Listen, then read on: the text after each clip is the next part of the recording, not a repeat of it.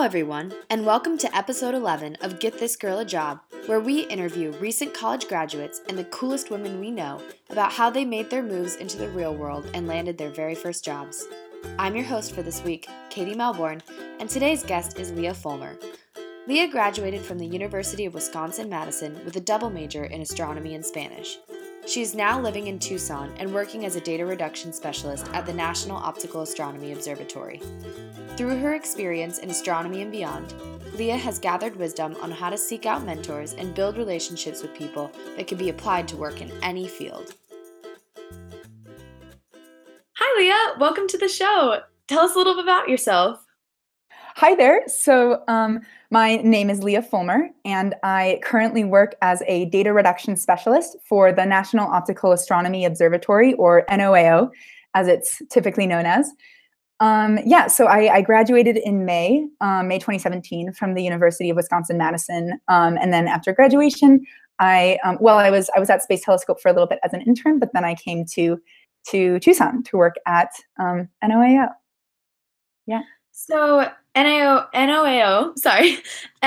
is obviously in astronomy. So that was your major in undergrad. How did you land on astronomy? How did you end up deciding that's what you wanted to study? Yeah. So clarification, I studied astronomy and Spanish. So just like, right. So that's knowledge. I feel like my journey to astronomy is kind of untraditional. I didn't know that you could do astronomy for a career until I got to college. So I took an astronomy course in high school, and it was very basic, like celestial motions, what's the sun doing, what's the moon doing, and then like brief history of astronomy, and I really liked it. And so I came into college wanting to do biomedical engineering, but my first semester I had like an extra space in my schedule to fill with any sort of class I wanted. And I was like, well, I liked astronomy in high school, so why don't I try that again in college? And I took Astronomy 103. It was like the solar system or something like that. But then being part of that class and being the professor was Jay Gallagher. And so kind of like seeing him as an astronomer at a university, I realized that like maybe astronomy is something people do.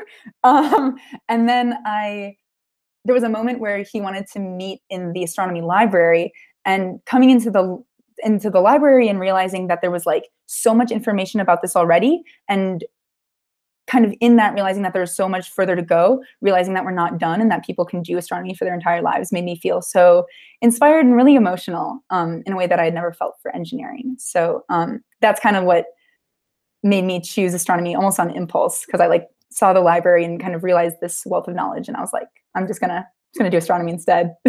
So yeah. I like that you share that you kind of changed your mind there, because I think that's something a lot of people go through, even if it's not freshman year or if it's 2 years down the line. Yeah, totally. Yeah. And it's really funny. I thought I was going to be, for my entire life since I was 9 up until that first month of college, I wanted to like make prosthetics. And so it was just funny going for almost my entire life wanting to do one thing, and in a space of a few weeks or being like, oh, I'm going to just switch the entire thing. And yeah. That's incredible. Must have been a great class. Yeah, it was. So when you weren't studying astronomy and Spanish and living your crazy life, how did you like to spend your time? So it's really funny. This is kind of like split half and half between before study abroad and after study abroad.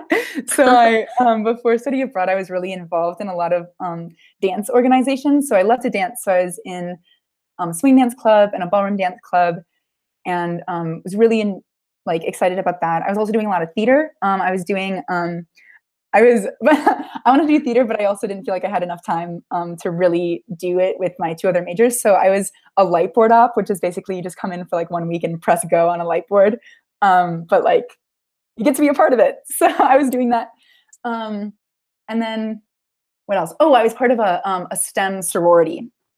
So I was doing kind of like women in STEM, women in physics, or not women in physics, but women in astronomy. There's a wonderful organization called Women of Wisconsin Strengthening Astronomy, or WOWSA. So I was part of WOWSA. Yeah, it is. So I was part of that organization. But then, so that was before study abroad. After study abroad, I came back and quit all my clubs. So I quit everything because I was like, I just wanted to do whatever I wanted, which at the time was not necessarily involved in kind of all these things I had built for myself. And so I then ended up just prioritizing like my introspection and prioritizing like finding the spaces in which I held like toxic opinions and toxic thoughts, and alleviating them and working to make them healthier. So that was like my entire senior year, was just like doing my inner work. Yeah, that's super important, and things people forget about in college often. Yeah, for sure. So did any of those kind of affect where you end up today? Are you continuing on any dance or other activities? Yeah, 100%. I do still love to dance. So I'm part of I try to find like blues. I really like blues dancing. And I always try to find a blues community wherever I go. So I'm in a blues organization in Tucson, which is super great. And I'm also going to try West Coast Swing. I've tried West Coast Swing a little bit and I like it as well. So but I haven't reached out to the West Coast Swing community here yet. So I'm going to do that soon. And then I also, yeah, something that I learned about Quakerism while I was studying abroad. And so I've since kind of sought out Quaker communities, like literally like the oatmeal, right? But also the Christian derivative. And they're surprising. I mean, people don't realize that they are alive and well. They are a thriving community today, and they sure are. So I find I like to, I like to go to Quaker meetings. I don't identify as Quaker, but I like to go to their meetings. Oh, that makes sense. So you talked about finding them studying abroad. So that's a perfect transition into a little bit more about your experience with that and how you decided where you wanted to go. Can you tell us about that? Yes. Yeah, 100%. So, so I didn't realize that like many telescopes are in Spanish-speaking countries when I chose my Spanish major. So that was just like a happy realization. But yeah, so I wanted to go to Chile because the telescopes are there, right? And because it is such a powerhouse in terms of the astronomical community and the observational resources and stuff like that. So that's basically why I chose Chile. And it really just ended up being, I realized later that I could only do the study abroad experience if I had both majors, right? Because going there and taking a lot of Spanish classes did work toward my Spanish major. But it also was a really important part of my like research experience. And so that was, I don't know, just like a kind of a happy coincidence. But I knew that when I went, I wanted to have a research experience there. Mostly because I knew I was going to spend the summer there, so I wouldn't be able to apply for REUs. And I was very anxious and worried at the time that if I had a summer without research, then that would be a serious problem.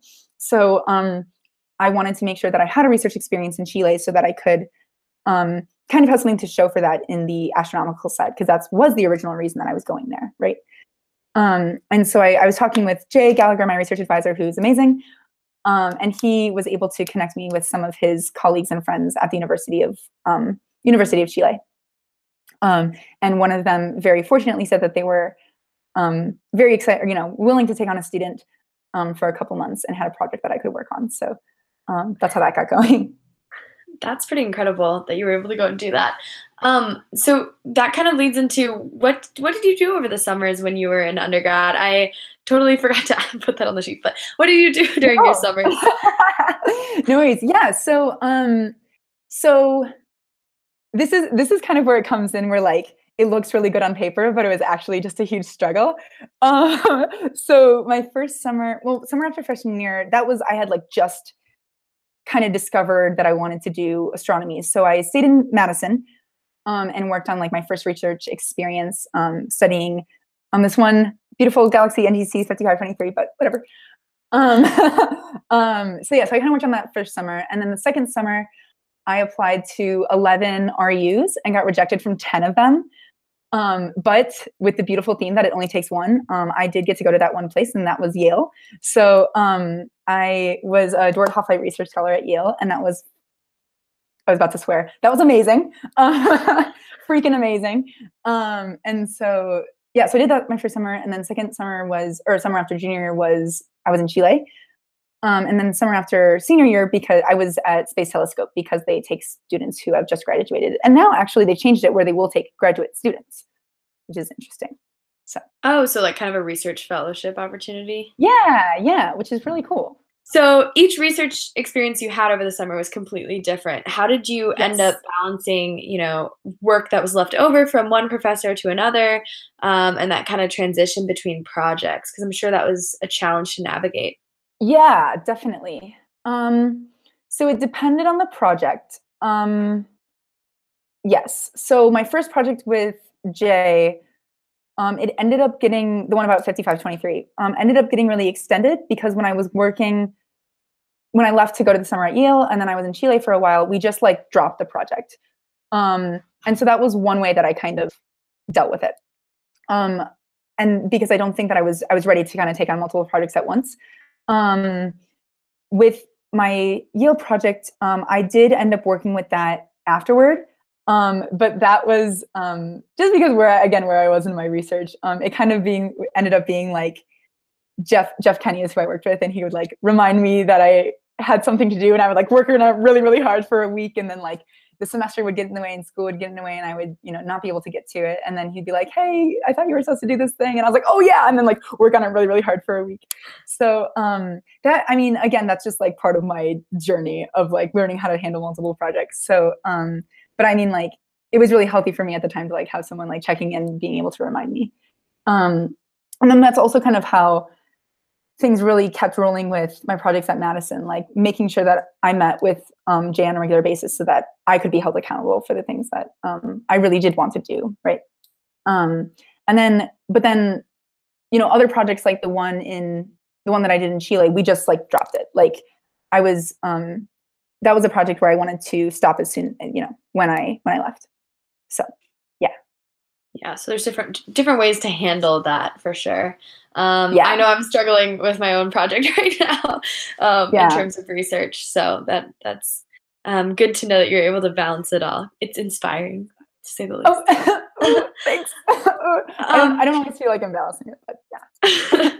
Did any of those lead into the project or the work that you're doing right now? I would say that they didn't. It's not like the project I did connects to the project I have now, but the work that I did inspired the work that I'm doing now. So how did you find out about that work? Yeah, in particular, the project that I did with my first project was on this like one isolated galaxy, and then when I went to Yale, I did work with the Virgo cluster with Jeff. So we were working on 50 galaxies, and just kind of like expanding my understanding of what I could research from like 1 to 50, like one order of magnitude higher, was really really like mind-blowing at the time. And now it's really funny because I'm like into data science, so I'm working with like millions of spectra, so 50 is like whatever. But at the time I was like, wow, I can do something totally different and succeed in this new thing. And also, like, galaxies are really close to my heart, and how like systems of galaxies work together is really close to my heart. So I'm getting excited now. But the experience at Yale specifically really kind of inspired me to want to do like larger scale things. And like I was also given the advice that you could, even if you don't know like what subject matter you want to go in, if there's like a certain type of data that you want to work with, that can really help. So that really helped me realize that I want to work with like big systems and big data. And because at the time that was big data to me, right? So and so it made me like want to keep rolling in that. So now I work on a project with 400 galaxies, and I want to just keep kind of like increasing my order of magnitude as I go on. So all in astronomy still? Is that the goal from here out? Yep. Yeah. The goal is astronomy. I'm not going to be super hurt if I have to leave at any point. At least, like, I don't feel that way right now. As in, let me clarify that. The goal right now is to stay in astronomy as long as I can. Mm-hmm. I'm also recognizing that it can be very difficult. And so I like to do this thing where I like pre-forgive myself for a disappointing situation. So I know that if it ever happened, like the worst case scenario, right? So I know that if that ever happened, I would already be there comforting myself. So I feel like I've forgiven myself for leaving astronomy. But my primary goal is to stay in astronomy as long as possible. Yeah. Because I love it. That makes sense. Yeah. Yeah. And you might as well do the thing that you love.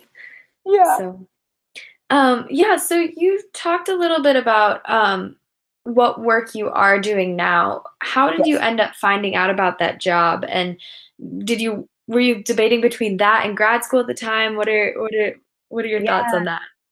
So I knew that I wanted to take a gap year for, well, okay. So the original reason that I came into a gap year was because I originally thought that I was going to take 4.5 years. So, like graduating in December 2017 and starting graduate school in September 2018. And then I realized in my last year that I did not have to take 4.5 years. I could graduate in May 2017, but I still didn't want to go to graduate school until I didn't want to mess up that timeline. I wanted to keep going to graduate school in September 2018. And so I decided to, instead of like switching up my whole schedule, just to like take a gap year. And so that's kind of the reason that it originally started, was because I rearranged my academic schedule, but it ended up being like really meaningful to me that I could spend a little bit of time away from academia and just take a break. Because I also had wanted to take a gap year after high school, and I didn't do that. And so it was really important to me to kind of like, again, like use that time and use that impetus to like really take some time off. But I also, I mean, I say take some time off, but I also wanted to stay in astronomy and keep doing good work. And again, there was that bit of anxiety about like, what if I have a year without astronomy work? What's that going to mean for me? You know, I have this fear that if I like stop doing research, I'm going to forget how to do it, which is like really silly because like that's not what happens, but whatever. That's just like what I'm working with right now. And so, yeah, so where am I? Okay, so I was at Space Telescope for this past summer for an internship, and I had also applied for their research and instrument analyst position. And I was so sure I was going to get it because I got the internship and I was like, yeah, they already like me. Like I have tons of experience. I can do this. And I ended up not getting it, which at the time was like extremely disappointing. And I, like let myself cry for a week, that type of thing.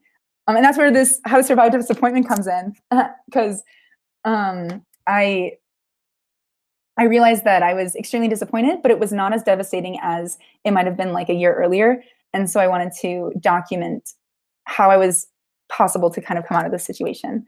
So anyway, the point is, sorry, okay, so didn't get that job. And then I was part of the summer internship still. So I went to the summer program coordinator, who is Eva Momcheva. She's the greatest. I love her so much. So wonderful. And I told her like, I want to work in a space where I can do galaxies and I can do big data and I can work in Python. Because I thought those were the skills that I wanted to learn most before going to graduate school. And she connected me with Stephanie Junot, who is an astronomer at NOAO and is now my current advisor. And Eva told Stephanie about my interests, and my interests at the time were also to possibly do some software development, because I had done a software development project at Space Telescope during the summer. And so I was looking for galaxy research plus software, and they were looking for someone who had research experience and software experience. So it just like kind of magically came together. Yes. Yeah. Sometimes it is helpful to know people in that sense and like have friends connect you with friends and things like that. Yeah. Yeah. So can I share a little bit about the things that made it a positive experience? Because Absolutely. Yeah. So the things that I want to impart, in the spirit of get this girl a job, are at the time that I was interviewing and the time that I was kind of still in the running for the research and instrument analyst position, I like told everyone I knew that I was doing that, and reached out to everyone that I knew at Space Telescope and asked for their advice and asked them to like help in interview and stuff like that. And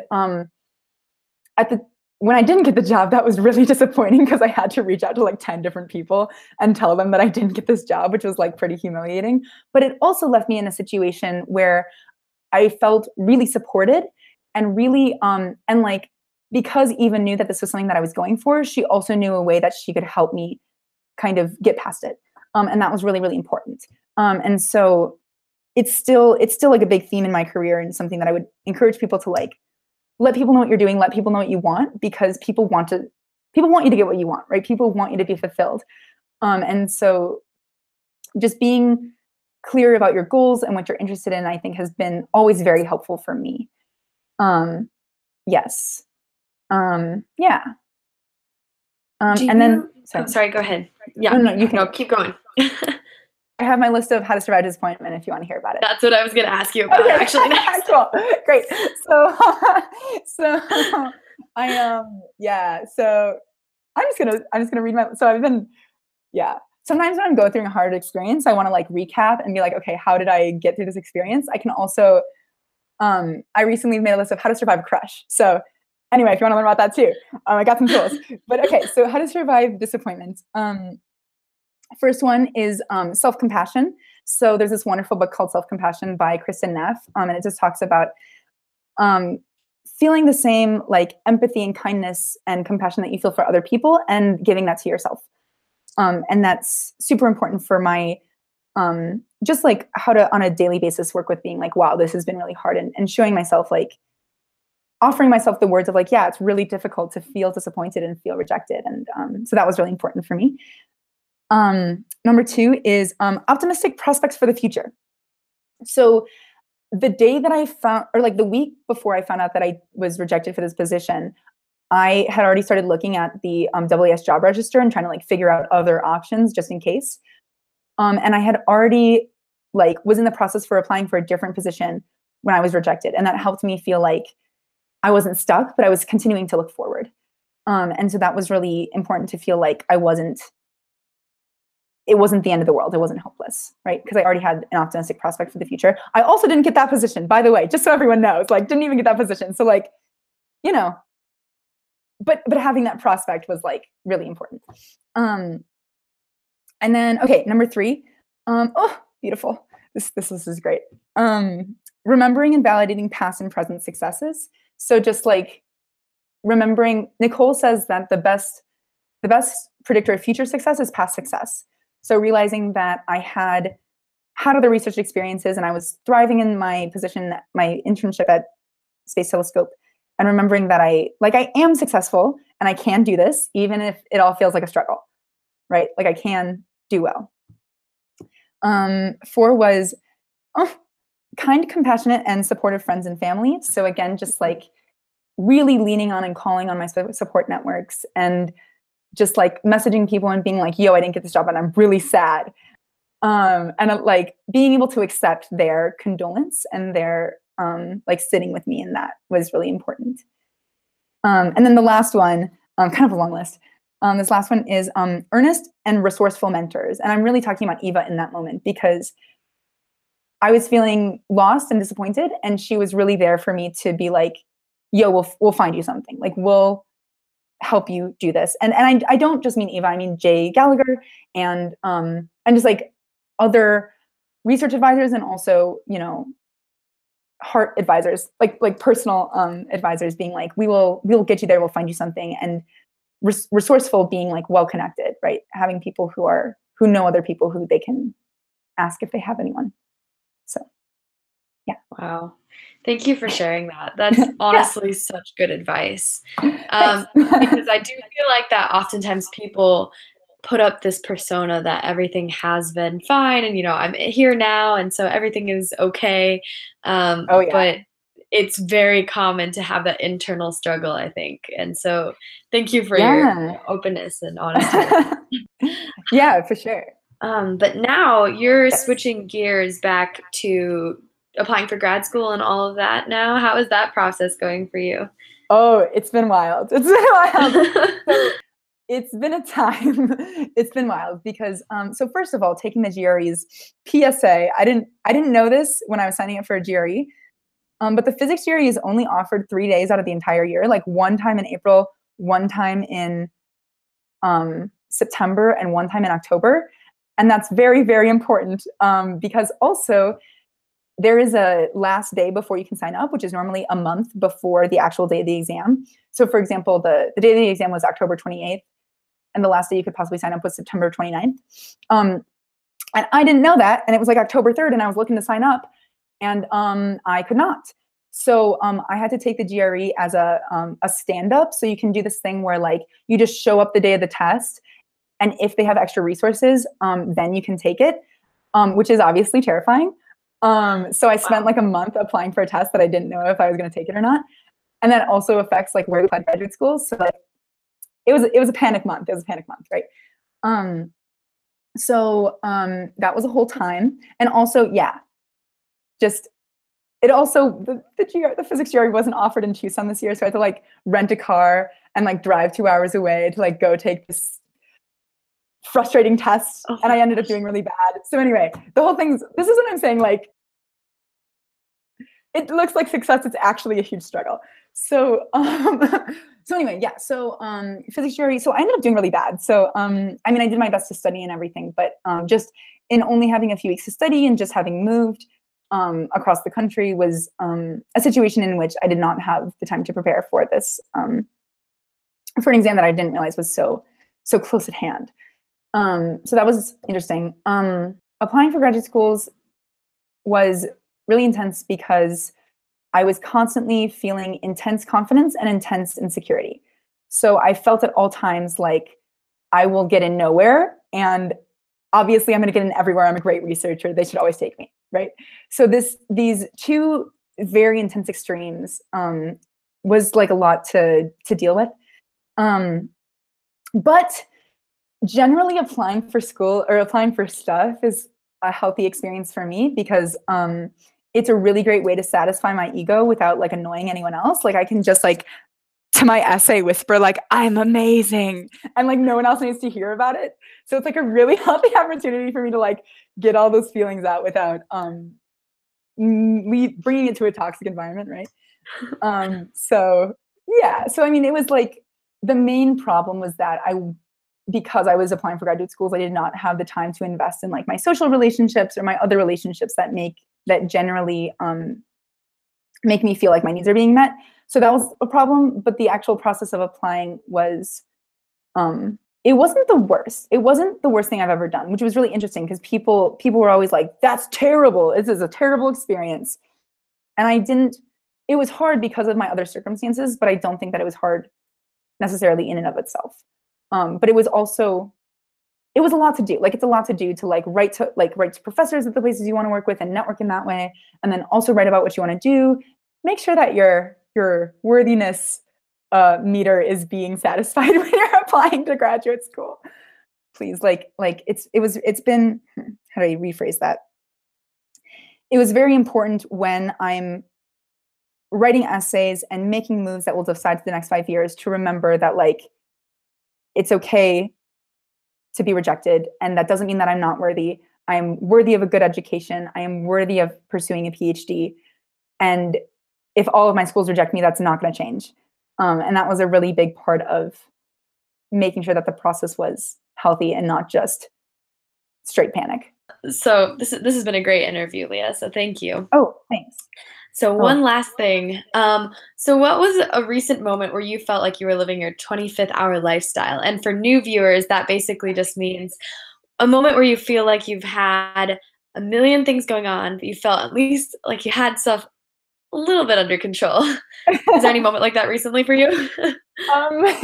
Yeah. And again, it's just so funny. Like, okay. So I've been recently going through graduate school interviews, and they're really stressful, right? That's a stressful situation. And so I also have this terrible thing recently where when my life is going well, I get really stressed out about it. So like I had a lot of graduate school interview opportunities and I was like really stressed out, and I need to pause and be like, wait, no, this is actually good. So anyway, so right before my first graduate school interview, I was feeling so overwhelmed with anxiety and kind of a dip in my mental health, and I was just feeling so awful. And this is where I reached out to Nicole Cabrera Salazar and asked just like, do you have any advice to like survive this? And she gave a bunch of wonderful advice. But one of her advice was just like, just get through it. Like, just do it. And if you do it, if you just like go through the interview, say words after they say words, you will have succeeded. You will have overcome this moment, and you will have absolutely succeeded and done your best. And that's amazing. And you deserve to celebrate that. And so after the interview, I texted her and I was like, I said words after they said words. Like, it happened. It wasn't great, but it literally happened. And that is something that I'm going to celebrate in this moment. So even though that's such a silly, like 25th hour, like I really didn't have anything under control, but feeling like I, like I didn't skip the interview, like I did it. I showed up, in the words of Brene Brown, like, let myself be seen. And that was a moment where I was like, okay, I can do this a little bit, right? And that goes in waves, right? Because some interviews you come out and you don't feel that victorious, but then some interviews you're going to, and you're like, you know what? I did it, and that's worthy of celebration and worthy of praise. And I can feel successful. I can let myself feel successful for this small task. So, yeah, that's a perfect example and a great way to end the interview. So thank you so much, Leah, for being on. Yeah.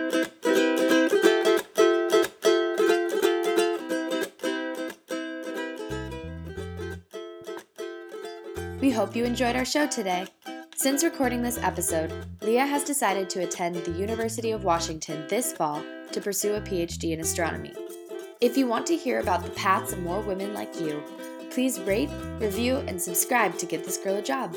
Your reviews help keep our podcast growing and improving, and we promise to take the time to read all of your feedback.